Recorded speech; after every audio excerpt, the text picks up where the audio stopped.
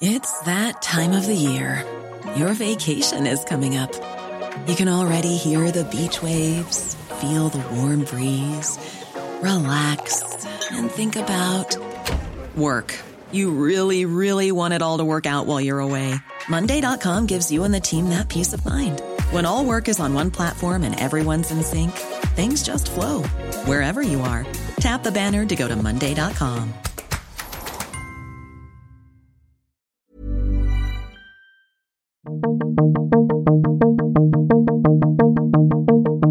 Hello and welcome to The Economist Asks. I'm Anne McElvoy, head of Economist Radio. As part of our Open Future season, we're asking, how can the West's armies prepare for future warfare? After this week's NATO summit and a bracing challenge from the American president and NATO allies to spend more on defence, Donald Trump was in Britain, watching a demonstration of the UK's military capabilities. After that, he's off to meet Russia's leader, Vladimir Putin, and there's some disquiet about how any deal he does there might impact on NATO's ability to fulfil the West's security guarantees. Warfare around most of the world is thankfully sporadic, but it's also becoming less predictable. A major shift is that it's increasingly fought in urban environments. How can today's armies prepare for that? In this show, I was given exclusive access to Urban Bear. It's a joint meeting of the most senior British and German military, and it includes a mock city to train up soldiers for a new and full battle rattle of urban warfare. So I went up into an old Second World War flak tower and deep down into a Nazi bunker to get a sense of how cities were defended in World War II. They were built from reinforced concrete, just bashing at it there. It was good 2 to 2.5 metres thick to withstand aerial bombardment. We learn how perilous battles in cities can be. That was a hot, bloody summer in a city, and I learned just how brutal and tough and difficult urban warfighting is. And how German and British armies are training together in a simulated city. This is not a typical German, this is not a typical European, this is not a typical third world village. It has a bit of everything. And you can transfer this into any scenario anywhere in the world. And is the enemy they're preparing for Russia? Russia is now in a position to assert itself in a way that it hadn't been prior to 2008. Definitely their prominence is rising, and that's what they're trying to do, is be a world player.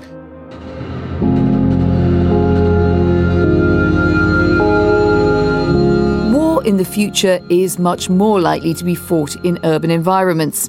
I joined a selection of the top brass from the UK, including airborne units, SAS, and top ranks of officers experienced in conflict, and their German counterparts.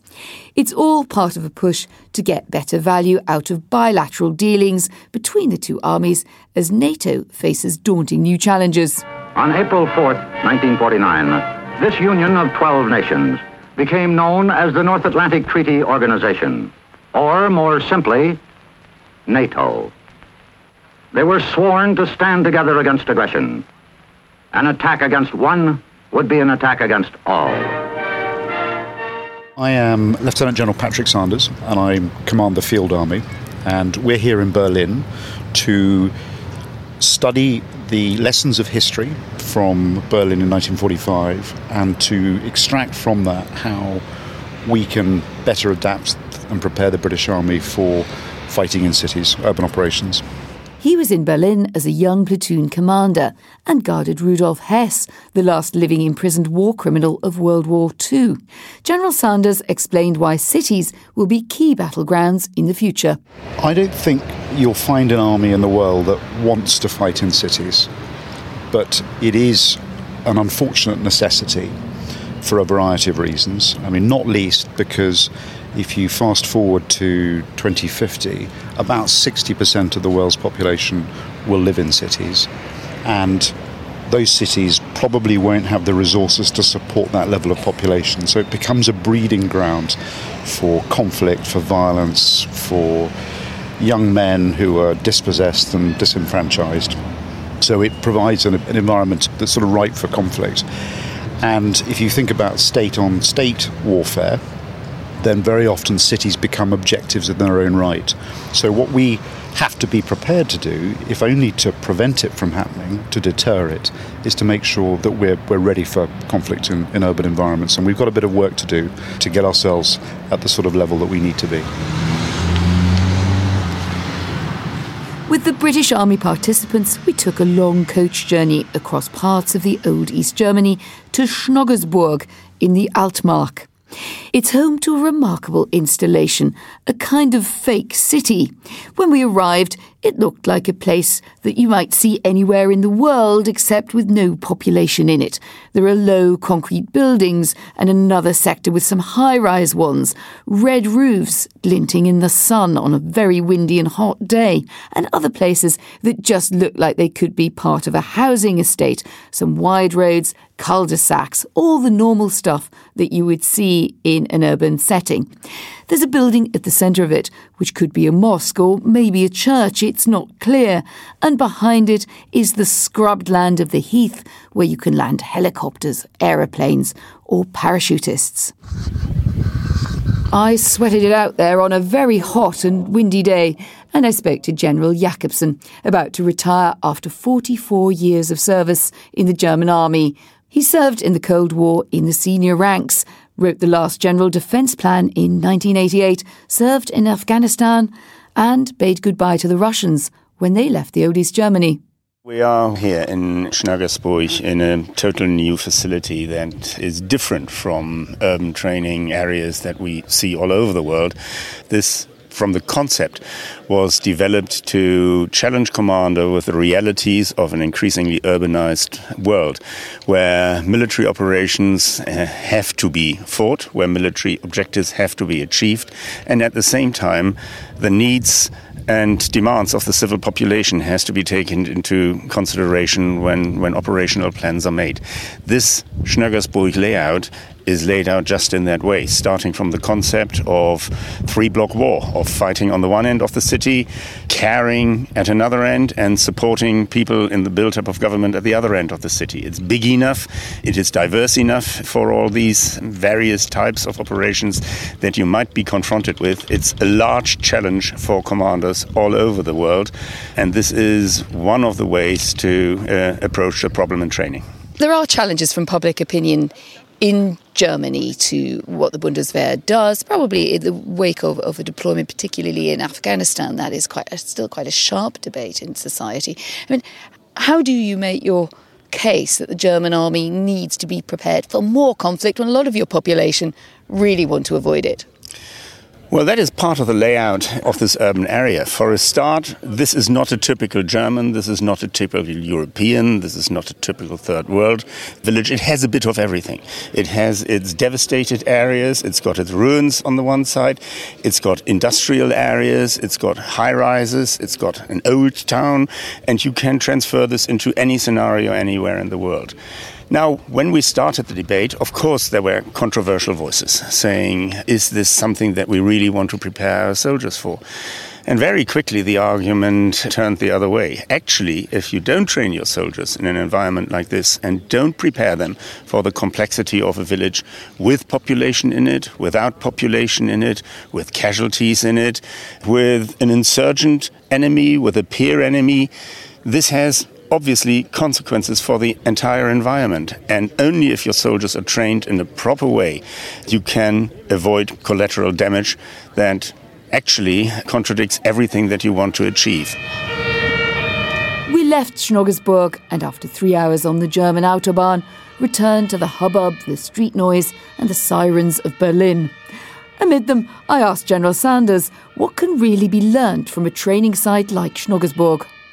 You've got to prepare soldiers for the sort of terrain that they'll be fighting in. So this business of fighting underground, also the enemy being above you in high-rise buildings, and the rabbit warren, the complexity of buildings, and how quickly you can become separated. Most of the training areas that we train on are on open farmland. So if you think about places like Salisbury Plain or the prairies of Canada or the desert, none of those things prepare our soldiers properly for the sort of high-rise, really dense city environment that we see around us now. So having training area that you can prepare people in small groups but also in larger sizes is really important. And at the moment we don't have facilities to the same extent that the Germans do, and we're trying to work out how we improve that situation. So I was listening into some of the groups today, and there seemed to be sort of divided opinions, I'd say. Some people were saying, like yourself, if not of your seniority, have combat experience. And some of them were saying, well, this is great, I could see I could use this, and they always couldn't wait to sort of... One of them wanted to jump out of a parachute straight away. I mean, I think he didn't. Next time he wanted to arrive by air. So some of them were excited. Others said, it is spooky. I mean, it has a funny, slightly military toy town feel about it because there's no real population there. And this guy said to me, look, where I was operating the last time, all the problems were sort of dealing with the local council or dealing with, live institutions, which you cannot replicate in a place that an army builds, however well designed. What do you think about that? I mean, that's true. You can never completely replicate the hustle and bustle and all of the different things that go up to make a city system, but you can make a start. So that sort of physical training environment allows your soldiers at least to be really well prepared for that very, very difficult first day that they're going to find in a city. And some of the shock that they're going to experience that they go through. There's also an awful lot you can do, though, with simulation. And the Germans made a really strategic decision 10 years ago to build a big urban complex to prepare themselves. If we made that similar strategic decision today, I bet that we would want to place bets on some emerging technologies that weren't available 10 years ago. And a lot of that is around the synthetic environment. We also, of course, it's never just an army fight. You're operating with at least the Air Force, you're probably operating with allies, and you'll certainly be operating with aid organisations, with governments, with the sort of people you were discussing. And so we try to involve them as much as we can in preparing for these sort of conflicts, understanding the dynamics of the urban environment, helping to protect the population and so on.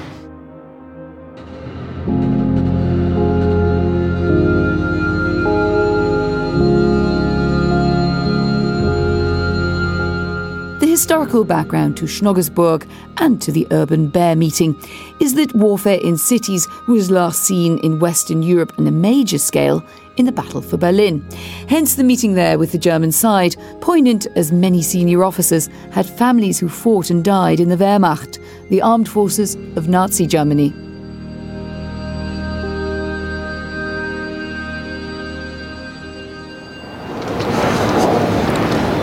Around me there, the sounds of Berlin on a busy morning. I've come to the Humboldt-Hain, which is now a monument. It's in a small copse of trees on the southern side of Berlin. And in the Second World War, it was one of the main flak towers or air defence points of the city. Good reason for that. From the Humboldt-Hain, you can walk in a small circle up here in the tower, and you can see the whole of Berlin laid out at your feet, all those spires and now office blocks and housing and railway lines. It's a perfect position from which to survey what's going on in the city, and it was also one of the main defensive points for the defence of the city by the Wehrmacht in the Great Air Battle. I headed underground to a very eerie bunker in the heart of Berlin, one of the most striking vestiges of the intense urban conflict that took place in Western Europe between 1939 and 1945. So you might think, why bring modern armies down here into the bowels of the Third Reich in Berlin, this vast echoing bunker under the Anhalter station? We just heard our guide describing the absolutely miserable conditions, and a historian telling us that there are so many suicides here in these bunkers as people sheltered, mainly, it must be said, Nazis and their families, sheltered from the bombs, but also some other civilians. They were built from reinforced concrete, just bashing at it there. It was good 2 to 2.5 metres thick to withstand aerial bombardment.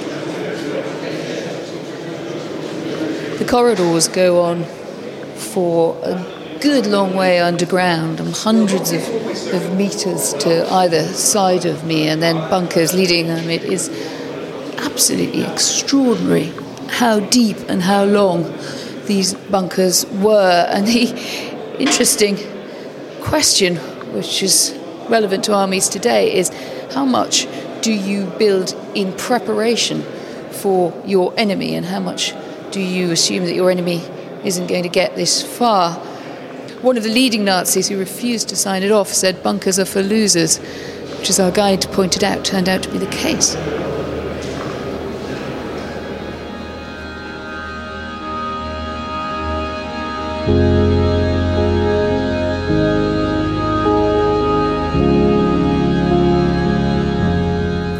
So much for the lessons of the past, but how would all of this apply to the kind of bitter scraps that we see armies involved in today?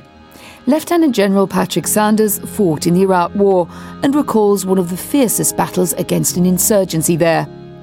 In 2007, I was commanding a battle group, about 1,200 men or so, in Basra, and on our first day of that, what turned out to be a very violent tour, we got caught in a particularly bloody battle. We had 2 people killed, more than a dozen or so wounded, and in the course of 4 hours or so, we had about 250 men pinned down in a really difficult urban battle, with people firing from roofs, from street corners. People were unable to move. One incredibly brave young bloke who was trying to help move a vehicle that we had stuck ended up winning a conspicuous gallantry cross. That's just one down from a VC. I was in my operations centre, and I remember seeing some of the young blokes coming back off the ground, absolutely shocked by the brutality, the violence, the way that the whole situation unravelled so quickly. And I think I was suffering from a bit of shock as well. Shock in the sense that your enemy can catch you on the back foot in the urban environment, and you can very quickly lose control of a situation and unravel. So that was a hot, bloody summer in a city, and I learned just how brutal and tough and difficult urban warfighting is. And with the benefit of that hindsight, he also told me what this experience had taught him. You learn a number of things. These are quite eternal lessons from history, but you learn, first of all, that you never have enough troops in an urban environment, and that troops get very easily swallowed up in the small rabbit warrens of streets in high-rise blocks, that the enemy can reduce some of the technological advantages that Western armies enjoy, that you can become separated and dispersed very quickly, that staying in command, staying in control of groups of soldiers in that environment is really difficult. And you also learn that protecting your forces relies on having some equipment that's really important. Funnily enough, and counterintuitively, armoured vehicles, tanks in particular, but also infantry fighting vehicles, so armoured personnel carriers and so on, are incredibly useful. It's a lesson that the Israelis have learnt more recently in Beirut. But you also have to think in 3 dimensions, and increasingly in 4 dimensions, if you like. And by that I mean information rather than time. So being able to maintain your awareness of what's going on around you, and also understand that the enemy will be using unmanned aerial vehicles, drones, against you, that becomes important. But you also have to exploit the information environment, the media, if you like, to get inside the minds of the people in the city, the civilians or the enemy as well. It's not just the place, though, that determines the way that battles change. It's what's happening in technology too. Unmanned aerial vehicles, otherwise known as drones, are being used with increasing frequency. Jaz Malik commands the British Army's Joint Ground-Based Air Defence Organisation. In the Russia conflict against Ukraine, and particularly in the autumn of 2014, we saw the Russians using an awful lot of just massed artillery systems, so not just guns, but also surface-to-surface rocket launchers. And these were queued, so the observers, there were just as many drones, in fact more drones, than there were people. And they were using very unsophisticated ones, so medium size, flying at medium level, relatively cheap, so if they happened to lose 1 or 2, it didn't matter that much because they could just fly another one out. But what it did is it allowed them to develop what's called a relatively rapid targeting cycle. So just fly these things around and around, They observed, in this particular case, a Ukrainian brigade, and just queued up a whole bunch of massed artillery with absolutely no risk to their own forces' life. And it caused extreme damage within about a 15-minute cycle from observation to death of the people on the ground. And so you don't have to have exquisite technology in the drones. You can actually buy a whole bunch of cheaper ones and just have lots and lots of them to give you that redundancy. But the tech often doesn't work as well as we might think. Signals get easily lost in buildings. Enemy forces can find ways of neutering drone technology and wiping out the power of any system. And drones are also very hard to target without risking collateral damage. Sir Anthony Beevor was listening to this conversation, and it struck me how this grand historian of the military must see it from a very different perspective. I asked him what the nearest avatar might be in history to the challenges we see drones on the battlefield posing us now. I think the nearest comparison is the invention of the balloon, or the use of the balloon for the first time in a military environment, when observers were able to look down and see beyond into the rear of the enemy. And then UK had aircraft and so forth, and all of this made a huge difference on the planning of attacks. If it all sounds a bit like boys' war games, well, the army is changing, and Brigadier Sharon Naismith has witnessed how technology has changed warfare in practice. Particularly from my perspective, I think the big change is about the amount of information that we are able to provide commanders at every level.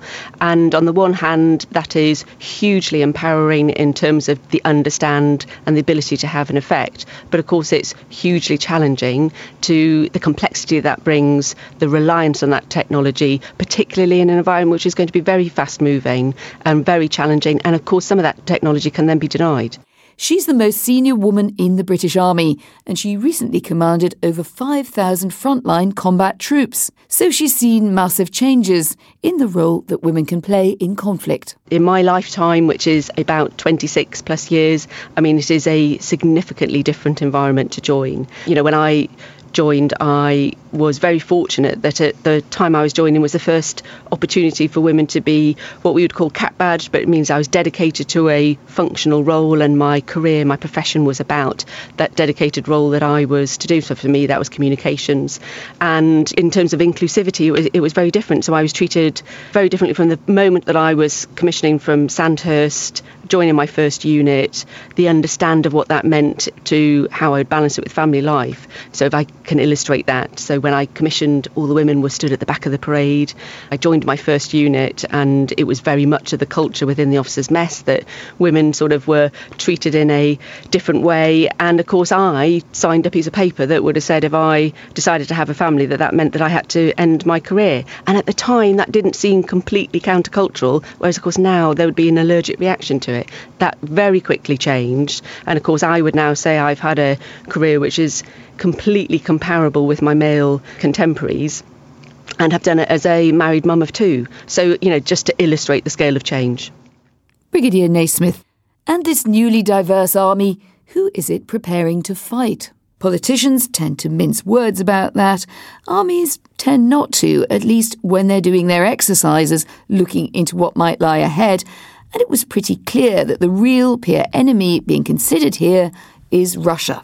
In military jargon, a peer enemy is one as good or nearly as good as you, and an awful lot of the strategizing and talk about capability was taking Russia or Russian-inspired forces to be just that. One figure who dropped in on our deliberations comes from American military intelligence. He's stationed in Germany, but we're not able to give you his name. So what did he think about the emerging military strength of Russia? Russia has been doing a lot of terms of modernization to catch up with the collapse of their military following the Soviet Union and the systemic failures that were exposed in the 2008 conflict with Georgia. As one colleague of mine quoted, they simply won because they got there fastest with the mostest, not because of good doctrine and good equipment. So in the past, especially 8 years, they have come a long way in narrowing the capability gaps they've had with most NATO member countries, and in being able to do a combined arms campaign in Europe, in the North Caucasus, or potentially Central Asia as well. And to what extent are we trying to make up in short order for failing to understand the world after the fall of the Berlin Wall? I mean, we're here in Berlin. It's not very far away, is it? Just down a couple of 100 metres away from where we're talking. And did we misunderstand the peace dividend?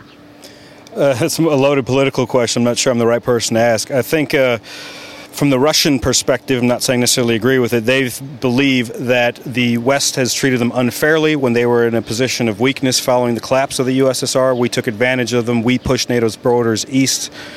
Again, nothing that I personally agree with, but looking at it from their perspective, the important thing for the West and the New Order is to understand that Russia is now in a position to assert itself in a way that it hadn't been prior to 2008, be it with military force in the Donbass or the long-range precision munitions that they've demonstrated in Syria, which have a great strategic message, maybe not so much of a tactical application. So just understanding that Russia has maybe not an equal vote in the international arena outside of the former Soviet states, but definitely their prominence is rising, and that's what they're trying to do, is be a world player. You'll frequently hear the Russians say it should be a multipolar world, not the unipolar world they believe is under the U.S. Was that just an American view? Well, not so much. I put it to General Jakobsen. Do you feel that you're in a form of conflict with Russia?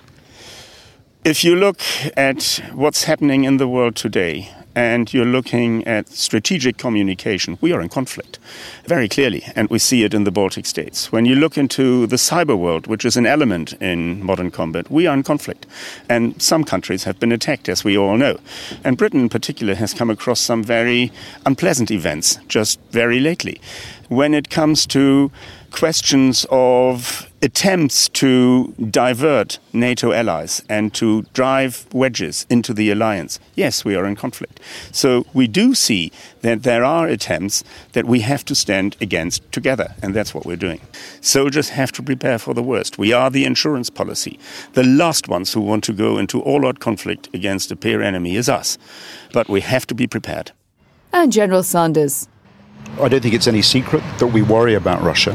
We certainly don't want to find ourselves at war with Russia. I mean, God forbid. But when we think about threat, we think about a combination of capability and then intent, the will to use military force.